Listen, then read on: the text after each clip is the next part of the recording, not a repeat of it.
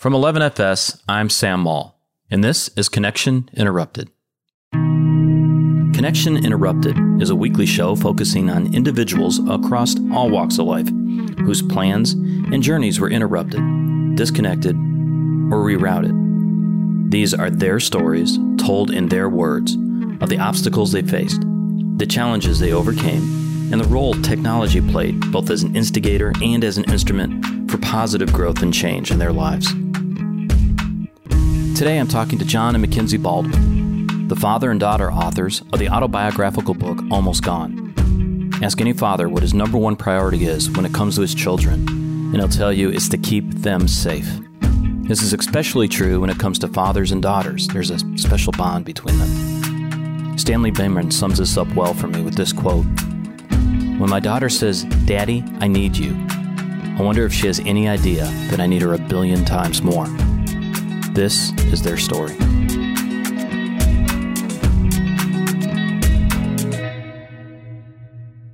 Well, I've always been somebody that likes, not necessarily thinks the grass is greener on the other side, but I at least want to look, you know? Yeah.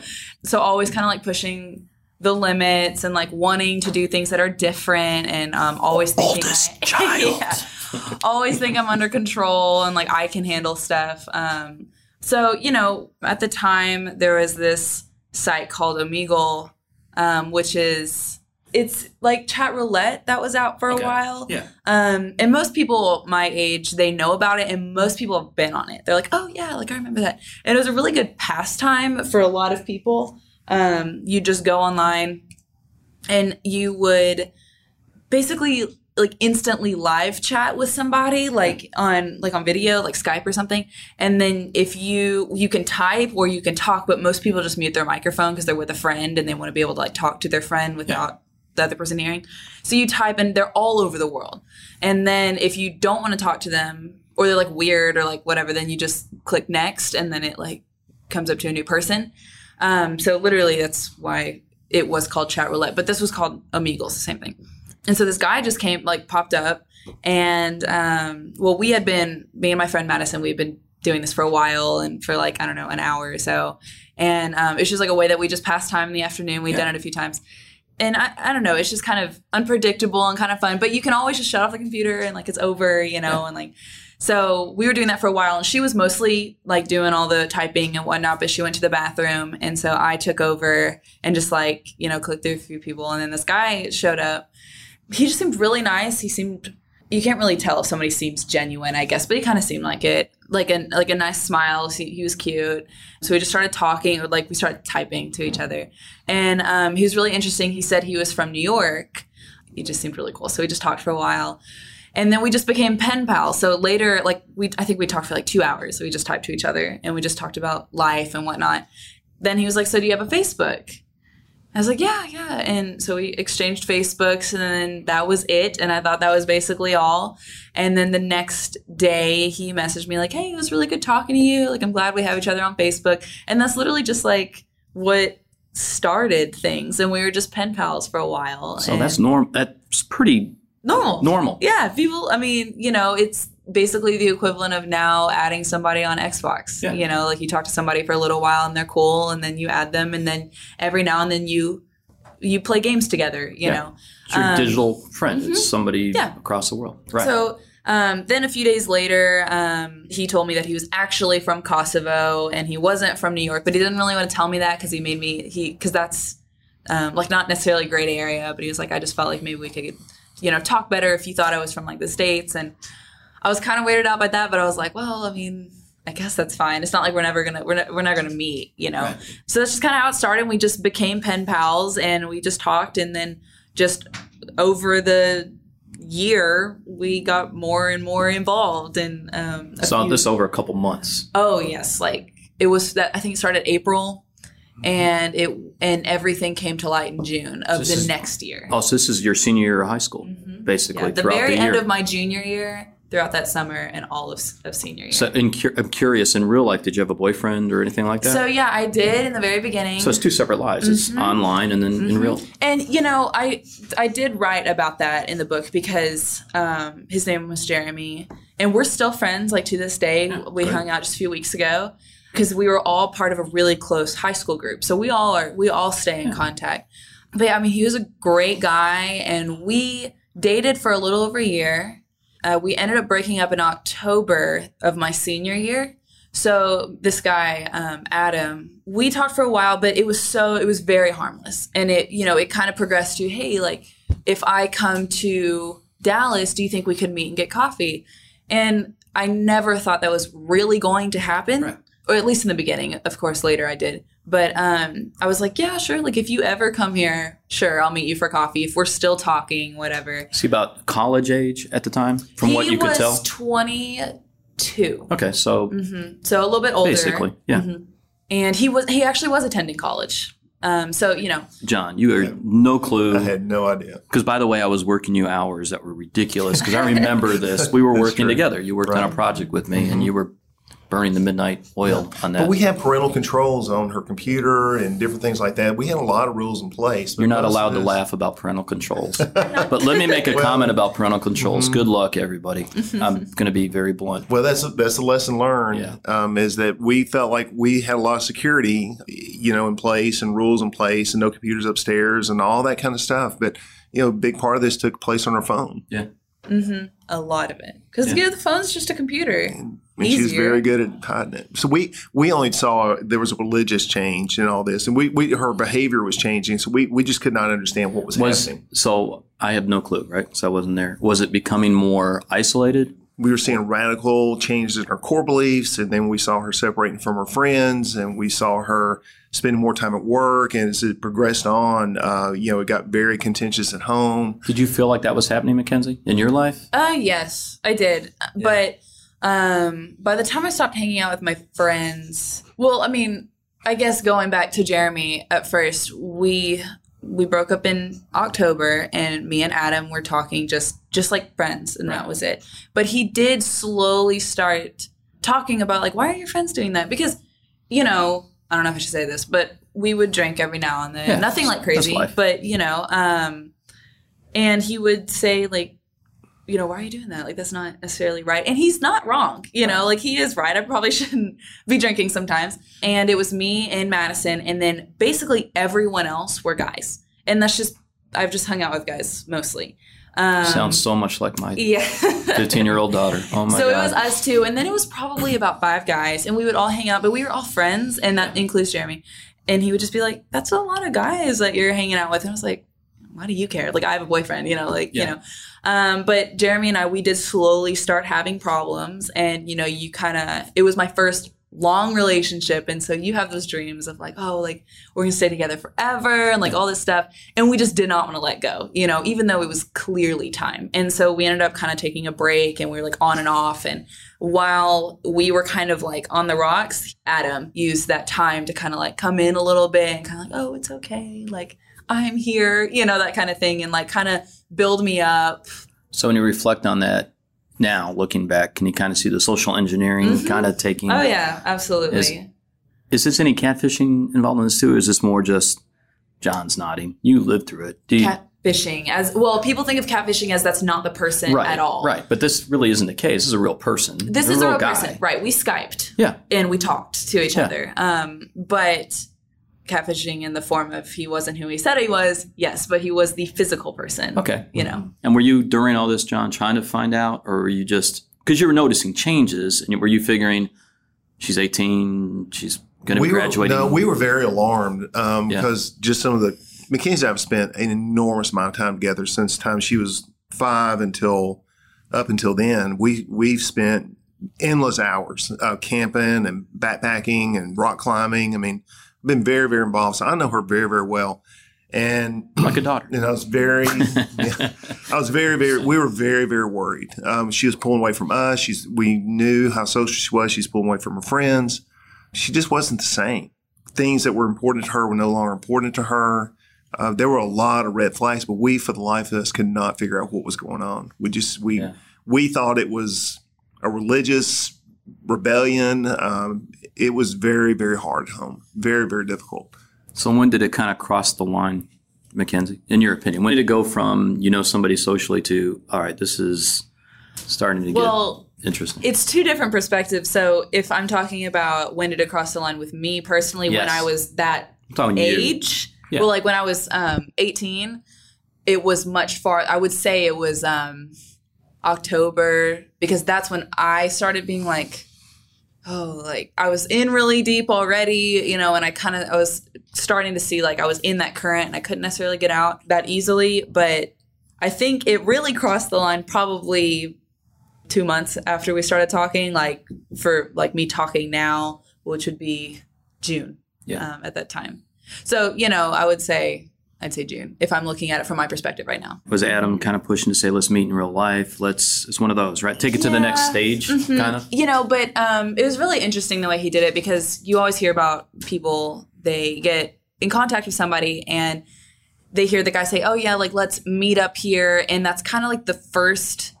And it's easy to say, oh, well, like I would never do that, you know. But he had originally said, I'll go to Dallas. And so we kind of hung on to that idea for a few months. And then after that, he was like, hey, I don't have enough money to come to Dallas. I'll go to New York. And I was like, well, I mean, because he was talking about coming the next summer after my senior year. And I was like, well, I mean, yeah, like that'd be fine. You know, if you can come to New York, sure, I'll meet you at New York. Like I've never been there. I thought that'd be cool. But I still didn't necessarily 100% believe he was going to go to New York, you know. And then we held on to that idea for a few months. And by that time, my boyfriend and I were broken up. I hadn't been seeing my friends that much because they knew I wasn't in a good place. And I didn't really know I wasn't in a good place. But we weren't really talking that much. And eventually he said, hey, I can't go to New York, but can you go to Switzerland and meet me there? And I had talked about going to Europe before, and I really wanted to do some sort of like really big, like end of year sort of thing. And I can go there and backpack and go to Switzerland and all this cool stuff. And I had a friend that actually lived in Switzerland. She was a foreign exchange student with my aunt. So I knew her personally. And I thought, well, I'll go to Switzerland. After a lot of thinking, I was like, yeah, I'll go to Switzerland and I'll stay with Muriel, the girl, and that way she can have tabs on me, her family can have tabs on me, and I can meet Adam, and it'll be cool. And so we held on to that idea for a long time, and I really started this. I mean, by the end of this, we were heavily involved. I mean, I was like, yeah, like this is good. Like I'm going to meet him finally, like all this stuff. I think it was March that he came to me and he said, hey, I can't go to Switzerland. I don't have enough money. Can you meet me in Kosovo? And he didn't just bring out that idea. He was like, what are we going to do? You know, and we had to think about it and set on it. He was like, well, I mean, you could come to Kosovo. And it sounds so like obvious when I say he said this, like A, B, C, and D. And it's obvious what he's doing. But this is over the point of a year and months in between and me not thinking straight. And only listening to one person. Oh, yeah. Only one person. Did you have the passport? Oh, yes. Did you know she was getting a passport, or did you have one before? We were actually, we knew about the Switzerland trip. We were going to help her do that. It was going to be her senior trip. We knew the family. We knew the girl. Okay. Of course, we didn't know any of this other stuff was going on. So we were kind of hoping that would be motivation for her to get ready for school, take a gap year. Yeah, gap year. Very traditional. Have a great opportunity there. So we were talking to her about Switzerland, but there was a lot more going on that we didn't know about. But for a passport, though, we all had my original passport. Mm-hmm. And we were also going to go to Cancun later on. And this is farther down the line when things were really starting to pick up, like just a few months before I was supposed to leave. We were supposed to go to Cancun, and they had taken my passport and locked it away because I knew where that passport was. It was like in the drawer. And so I knew at this point, I was like, I'm planning to leave to go to Kosovo at this time. Unbeknownst to them, at this point, it had switched to I'm going to just go to Kosovo. And they didn't know there was no Switzerland trip anymore. We had kind of moved on to that because I knew that I couldn't go to Switzerland anymore. Now it was Kosovo. Because at this point, it wasn't about traveling anymore. It was about seeing him. Yeah. But yeah, so every night I would check that drawer where my passport was, just because I knew that was my out. Like I knew that's how I would go see him. Yeah. And one day I looked in there and it wasn't there. which obviously, I freaked out about, because then now I can't leave. If I don't have my passport, I don't have Adam, was my, thinking. So I went to the mosque at the time, and I was like, I don't know what to do. My passport's gone. Earlier that night, I had searched up replacement passport stuff, and I talked to the people at the mosque, and they kind of told me like, well, yeah, this is what you do. This, and I asked, will I get in trouble if I file for a replacement passport? Even though I had asked my mom, and she said that she put it in the safe deposit box. Yeah. And how much of a clue did the mosque have, or you were coming and asking them questions? Well, so yeah, the thing is, I wasn't 100% truthful with them. Yeah. I told them that me and Adam had met. I said that I had met him in Europe. I'd never been to Europe, but I said that we had met for a day. Like I said, that our family went to Europe, and I saw him, and we talked for a few hours, and ever since then we've been talking. Right. So they thought that we had met in person, but they knew that my family didn't know. They knew that my family didn't know I was planning on leaving, and they were, I say, a big help in helping me kind of some of the planning. Around do it the and planning. Staging it. Yeah. But also, you have to keep in mind I was not 100% truthful with them. Yeah. So, but and you're 18 and you're an adult. Right. And I am an adult, so there is that. So basically, they were like, if you file for a replacement passport, there's no way to really know that that you don't have it. And they were like, you could say that you don't know where it is, because it's not in your possession. So I went to the passport office, and I got a new replacement passport, and I expedited it because at this time it was getting close to the time to leave. So and you said it was lost. I said it was lost. So what was the trigger event that then got you involved? It was your friends, right? You had 3 close friends? Mm-hmm. Yeah, Jordan, Madison, and Sarah. Yep. So, and they found out what was going on, or you finally told them, or what? Yeah, well, I had told each of them. So Jordan and Sarah, we were really close. We met in HATS, this high adventure treks for dads and daughters. So it was us 3. And then Madison didn't know Jordan and Sarah, but she was my friend from high school. And Jordan and Sarah and I didn't go to high school together, but we knew each other through HATS. But I would meet with Jordan and Sarah, and I would talk to them, and for the most part tell them the same information. Sometimes I would meet with Jordan and tell her a little bit more, but they knew what was going on. And I would tell Madison what was going on. And my other 6, 8 friends, they knew the gist of what was going on, but they didn't know in depth, how close I was. But they did know that I was probably planning on leaving. But, most of them just thought it was just a phase, that I was just going to move on, and that was it. But I did tell Jordan, Madison, and Sarah the most. And I had told them, by the way, that if they did tell my parents, that I already had my passport and I was going to leave if my parents found out. And, they were worried, but I tried to comfort them. I was like, this is fine. This is what I want. But I put them in a very difficult situation, because if they told, they knew that I would know. Legally. Right. Again, I'll keep saying this. You're 18. We're not talking about a 14-year-old. Yeah. You're 18. You're an adult. Yeah. You have your passport. Mm-hmm. So this is where my one paragraph in the book comes up. So John and I are knee deep in this project with a large bank, and we're working. And I get this phone call from John. And he said, I need to take some time off. And John never asked for time off, by the way. You need to ask for more time off. I'm helping you out in life in general. I'm real good at that. And I said, yeah, it's not a problem. What's going on? And he said, I really don't know what to do. And I think this is maybe a handful of days after your friends had come and talked to you. Mm-hmm.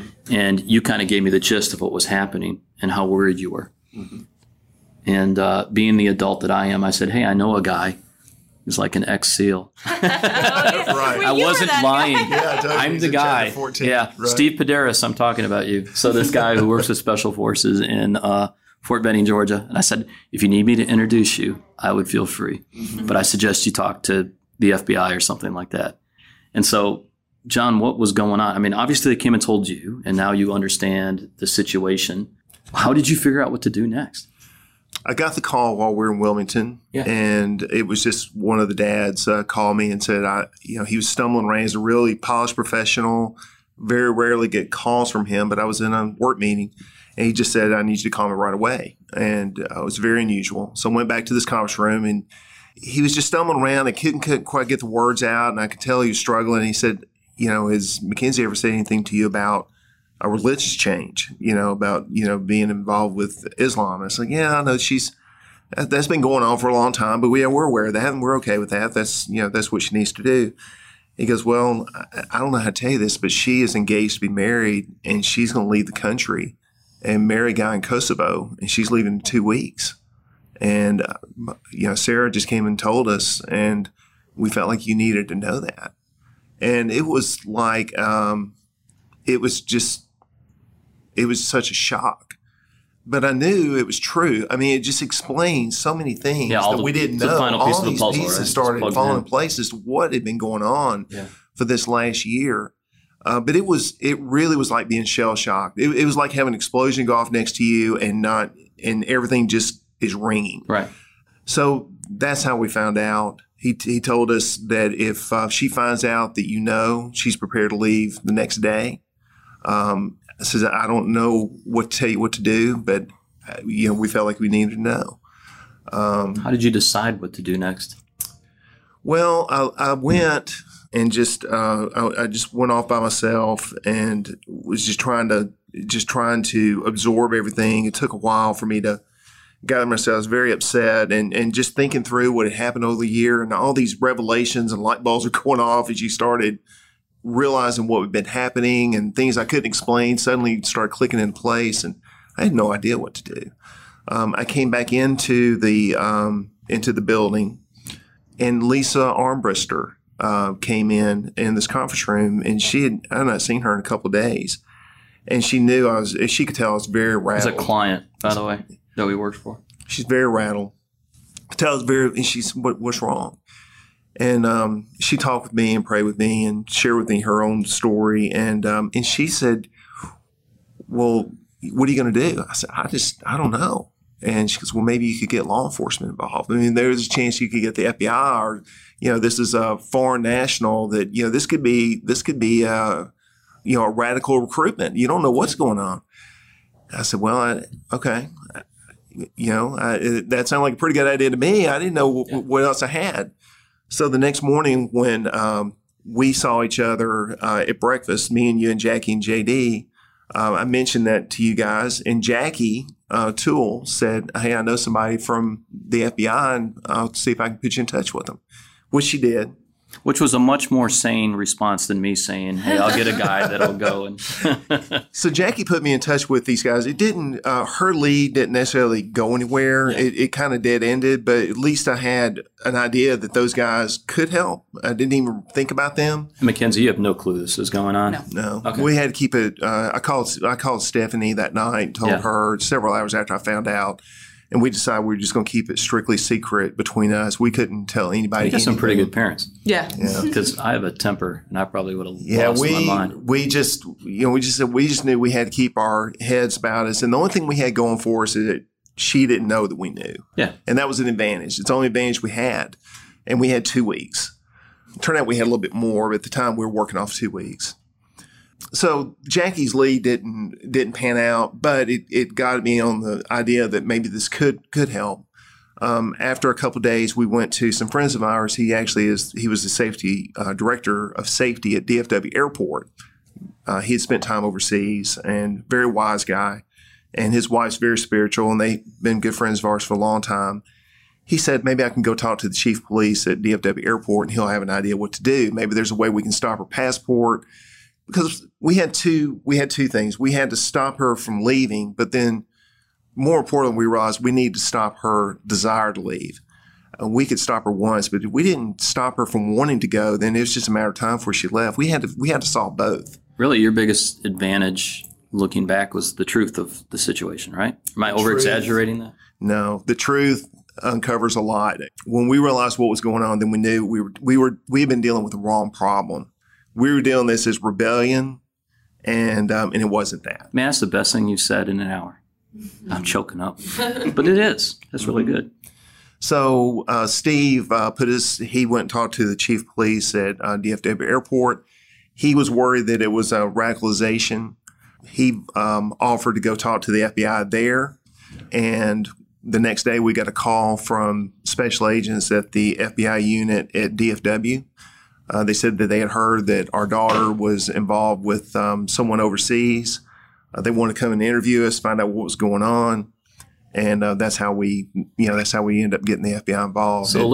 So I got to go to you, Mackenzie. You're 18 years old. You got this going on. How was that conversation brokered of how you're 18 and this is the FBI? Were you she didn't know anything about it then. Oh, this is completely secret to her. Thank God. Everything was everything was silent for about 3 weeks. She had no idea. So I'll just continue down that way. With the FBI started working with us. Y'all did take the passport once you found out. That's how the passport disappeared. So that's when you moved it to the safety deposit box. Mm-hmm. That night. Right. Good. And then that's the night she checked and wasn't there. And I had asked my mom, like, I was hoping it was just like a nonchalant way or whatever. Because at the time we were still talking about Switzerland. Mm-hmm. Yeah, we were Are your parents good actors? Well, yeah. So you could play yourselves. I'm going to produce this. But at the time, eventually we did move off of Switzerland, but at the time we were still talking about Switzerland at that time because I had asked Mom. You were doing the right thing. Just carry on as normal. Just carry on as normal. Yeah, because I had asked Mom, I said, hey, where's the passport? Because Muriel and I wanted to compare her passport to my passport, and which is so obvious in my that I was looking for it, but whatever. But she said that because we were going to Cancun in a few months, that she moved it to the safe deposit box just so that everything would be orderly, which is very good, actually. I was like, oh, okay. But we really sat down. The first thing Steph and I did is we prayed together just that we would get just for help. And the second, we promised each other that regardless of how this turned out, because it could go very badly. Yeah, it could have. The chances of us pulling her out of this, we felt like was slim to none. But we promised each other, regardless of what happened, we were not going to leave anything, any option was not going to be unturned, and we weren't going to blame each other if something went wrong. But that's how we went into it, was just that. And we were going to do everything. Nothing was off the table for us. My first thought was we could just shut this whole thing down. We'll take her passport, take her money, take her phone, take her car, and we could sweep everything out and just lock her up. And that's what, and I just, we'll just do that. We'll just keep her locked up. She can't go anywhere. And that would have worked for about 3 days. Yeah, you're way too smart. You would have gotten around that. Well, if she wanted to leave, it was just a matter of time. You can't keep her locked up forever. So we resisted that urge to go and just go crazy and just lock everything down. It's like, we got to be smarter than that. And that's why we thought that if we could get the FBI involved and they could show her that this guy has bad intentions and kill her desire to go, then the whole problem is solved. So how did they go about doing it? Well, it turned out that we were very fortunate to get the guys we did. Kevin Sheridan was the special agent that was primarily working with us, and he was a counterintelligence lead for this part of the United States. Right. He's very well versed in everything along these ways. And we had about 2 weeks that we were just working with them and giving them the information we found out. Now that we found out what was going on, we found about a post office box. We searched her room. Secretly found some other information, found out about what was going, that she is attending a mosque that we wasn't clear about. We got some information there. We were just, Steph and I alone were just gathering as much as we could and giving it to them, all this information for a few weeks and just, figuring out what to do. So how did this come to a head? Was this you all sat down together? Well, the way, what we decided to do, Kevin said, I think what we can do is let's just do an intervention. We'll try to scare her off this path. And we'll just come in with shock and awe. And we'll come meet. I'll bring some Texas, everybody. I'm going to keep saying that. That's like on her license plate, Texas. Shock and awe. We just wanted to shock her out of it and expose to her the dangers she was in. She didn't realize that she was in danger. So the idea was we would have a meeting. We would surprise her with it. These guys would come in and just really lay on to her, the importance of – it was basically an intervention. Yeah, I get that. And the whole thing was scripted from beginning to end, what time they're going to be there and so forth. We had planned to meet on Friday, June 6th. We got a call the Saturday before that from her friend Madison that said that she moved her timetable up. And we thought that we had a few weeks before she was planning to go by this time, but she's moved her time up. She's gonna leave Saturday. And I called Kevin. I said, it looks like she's going to try to leave Saturday the 7th. So we changed the meeting back to Wednesday to give us a little extra time, and we met. So the 3 FBI agents came to the house. What were you doing that day? Just out of curiosity. Oh, I had my final exam for senior year. Oh my God. Yeah. So, I didn't know that any of this was going on, and I had moved it. Good move, too, by the way, so yeah. she could study. Did you actually study for your exam and everything? I passed. Okay, So- that's a good answer. We'll move right by that. Nice traumatic day. You weren't worried about it then, right? Good Yeah, for you, though. I mean, All right. given the circumstances, I just wanted to pass so I could Good. get my. So you did your final graduate. exams for high school. Come home. No. Okay. So I moved up the timetable Yeah. because I think it was just that the flights were better. Like it was cheaper. And also I was going to wait till after graduation because in my generosity, I was going to all go to graduation for all of us together because I was trying to be like sincere and I wanted, I didn't want to like crush them, Right. but I wanted them to be able to see me walk because I knew that was a really big deal for them. But like I was going to save a bunch of money by going earlier and things were just like really not great at home, but so I was like, I'll just go 3 days earlier. So that's how I got moved up. And in the meeting with the FBI was supposed to be when I was going to leave. So then Right. Madison called and she was like, hey, she's leaving 3 days earlier. So the FBI, this intervention is 3 days before I was supposed to leave. And where at? Where'd you guys do it at? My house. At home. So you walked into the house. No. You're at home. Oh, good. We had Set the scene. the FBI came. So this is all planned. I knew exactly what time they were going to come. They wearing dark suits. They got the little jackets on. I'm telling you, it's exactly right. They came in 3 dark sedans, parked in front of the house. Guys, you're so 3, predictable. You guys shake it up just a little bit, man. They came in suits and ties. And I knew they were coming. And, we met. We met an hour before we were going to have her come over. And The other kids out of the house somewhere? Or? The Luke, other, my the other boys were at school. My in-laws actually were living with us at the time, and they didn't know anything about what was going on. Okay, wait at a all. minute. Your in-laws were living with you? What is father-in-law- wrong with Yeah. you? For like my 6 father-in-law was very months? sick. That's the equivalent of final exams. Yeah. I've been married a long time. My father-in-law was very sick, and Oh so my they've been living with us God. for All about right. 6 months. So they didn't know, and this had been going on. They didn't know anything about any of it. God. And so we just came to us and said, we don't have to explain. The FBI is on their way here. We need you guys to go back in the bedroom, and we'll call you when we're done.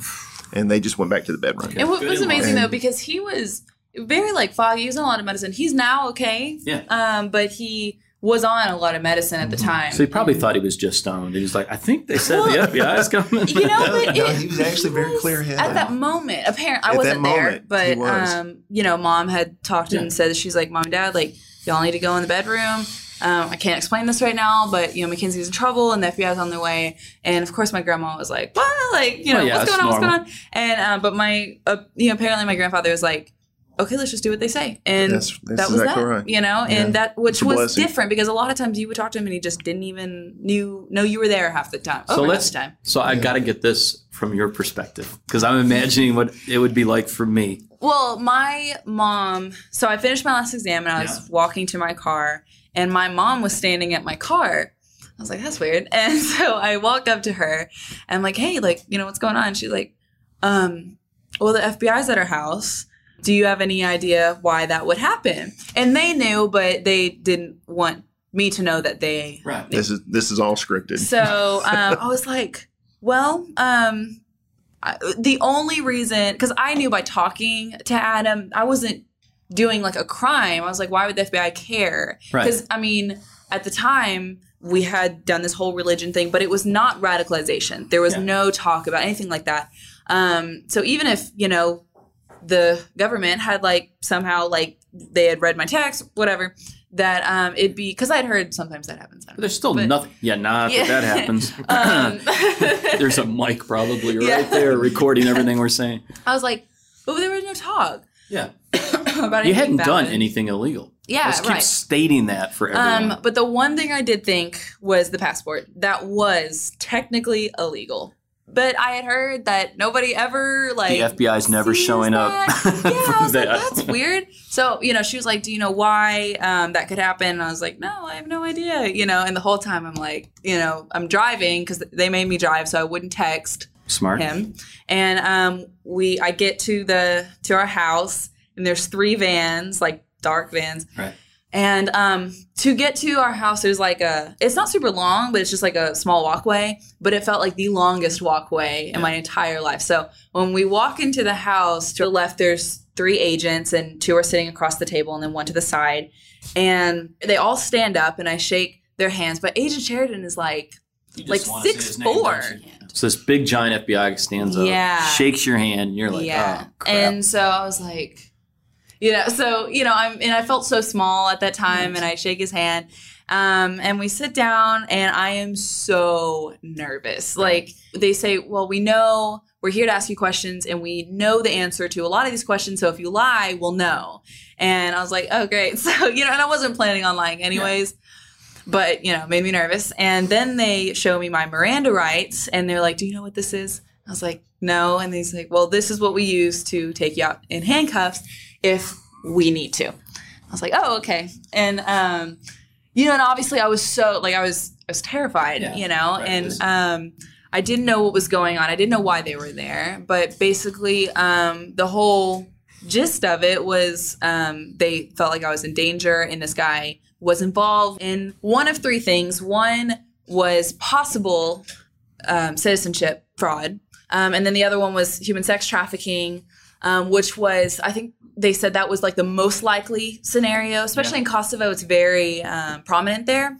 Or organ harvesting, which is you are in the sex trafficking business. And then once you are basically of no use to them anymore, which the average lifespan of girls in human sex trafficking is like a year to 2 years. This sucks. Mm-hmm. Yeah. But so they'll use you as much as they can for the sex trafficking, and then they'll just take your organs or whatever.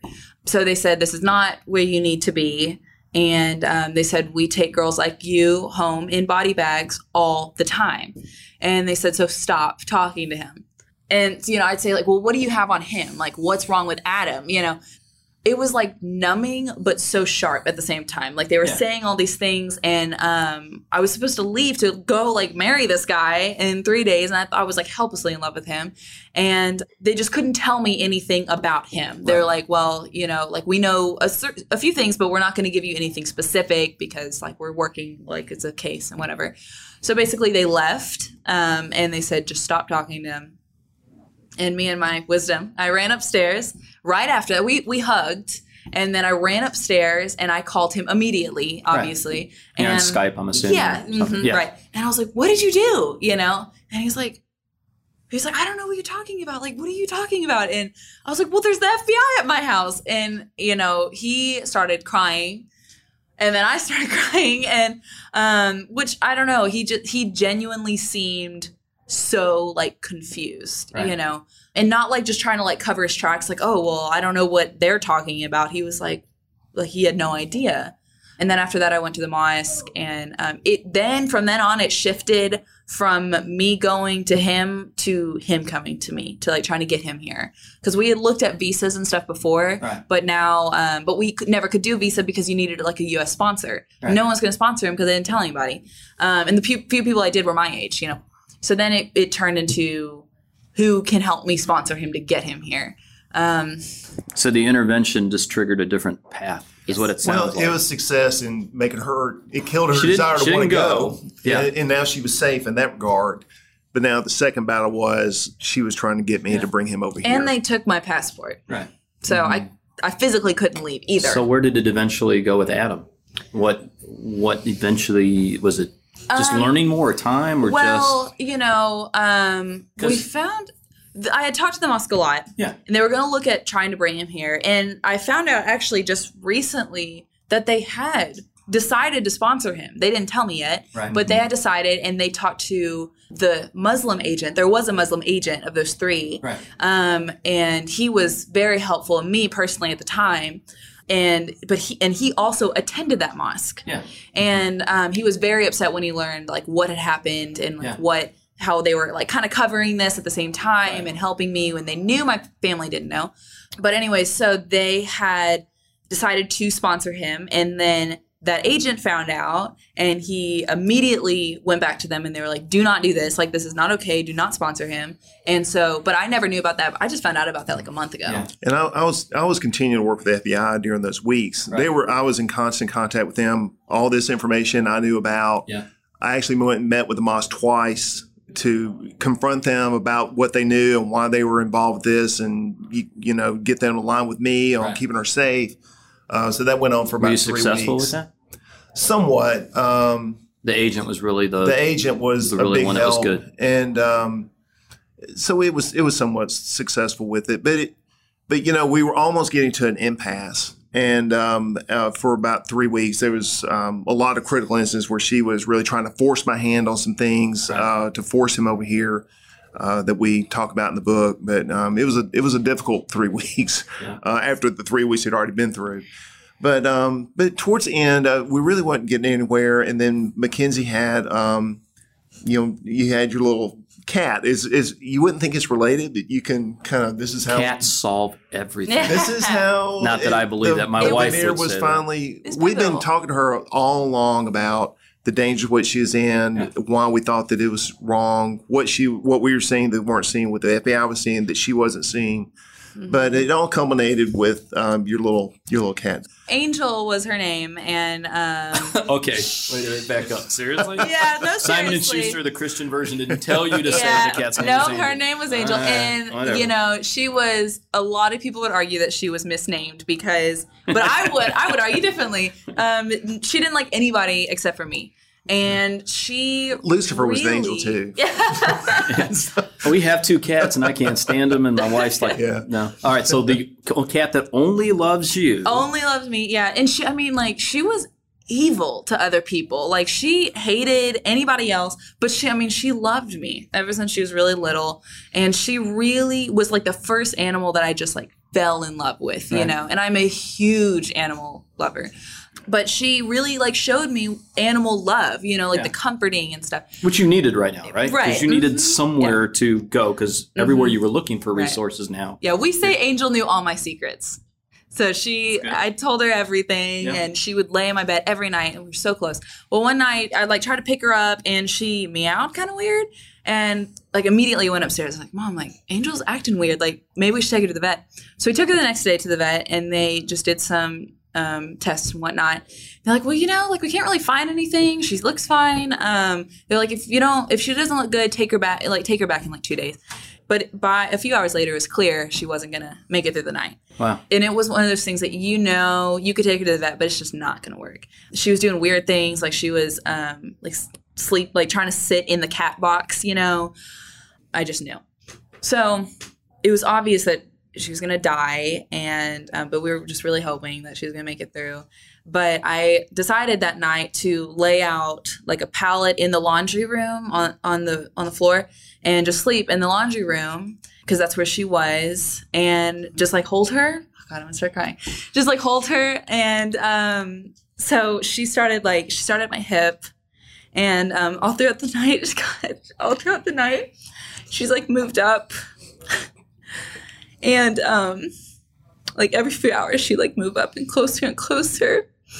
And eventually she was just like on my neck. She was just like laid across my neck.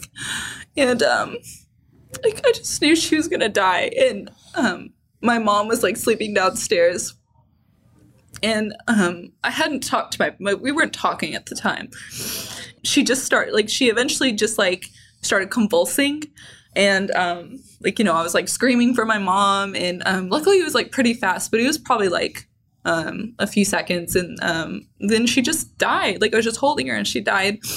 And that was probably like my last friend at the time, and but that was the first time that I leaned on you guys, And so my mom called my dad because I said, like, will you go get Dad? And both of them came downstairs, and they're both on either side of me. And, I was holding Angel and just crying and stuff. And that was the first time that we had really, like, been, like, a family, And then later that day, I had a meeting scheduled with the last meeting for the FBI agent, Sheridan. And you called him and said, you don't think this is a good time. right? I called him and said, told him what we'd just gone through. I said, is there any way we could postpone it? And he said, actually, this is the time she needs to come in. She'll listen right now because her defenses are down. So I took her. We went to DFW Airport. Met with him again, and then he talked to her again about a lot of the same things we talked to her about 3 weeks ago. But now she was, the defenses weren't up, and listened to him and heard what we'd all been saying, and just saw it from a different perspective for the first time. And Agent Sheridan predicted in that meeting what just expressing to her the danger she was in, and predicting if you try to break it off with him, this is what he's going to do, this is what he'll say, and driving back. And eventually I was like, okay, so he said, if you text him and say, there's no way I can bring you here, nobody can bring you here, you're going to have to figure it out on your own, I'm sorry, he'll come back and he'll just say, okay, well then you come here. Like he'll just go back to that conversation, and then he'll get kind of mean, or he'll just try a bunch of different stuff. And so on the way back, I texted him exactly that, like, hey, I can't do it. Were you doing it as a test, or did you really believe it would happen? A little both. I was starting to think it wasn't going to happen anyways. And And did it happen as they said? Oh, exactly. Verbatim. It's almost like a script. Yeah, verbatim. Scary. And so he came back and he's like, okay, well, you come here. And, like I said, I was starting to realize this wasn't going to happen. And I was also starting to see just how much damage this has done. Yeah. And any relationship shouldn't cause this damage, Yeah. So, I texted him that, and it was weird texting him that stuff, because I had just never done that before.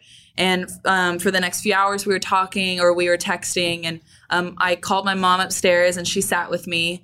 I had told her everything. I just started talking to her and told her everything that had happened, she had questions, I just wanted I talked to her like I used to. Then that next morning, or over that night, I texted him and I said, I'm done. I can't do this, And it felt almost like in a dream when you see yourself doing something. Yeah. But it's you can't stop yourself. It was so strange. It just felt so foreign, texting this stuff, because this is what I've been trying to protect. This is all I cared about. It's my life for the past year. And he, just obviously was very upset about that. He was mad and mean. Then I blocked him on everything. That was probably the weirdest part, is blocking. I never thought I would do that. You're shutting doors to a large part of your life. Shutting and bolting, So, and, he tried to get back in my life a few times. But after that, he was gone. And the mosque tried to contact me a little bit more. But I was never connected with that religion so much.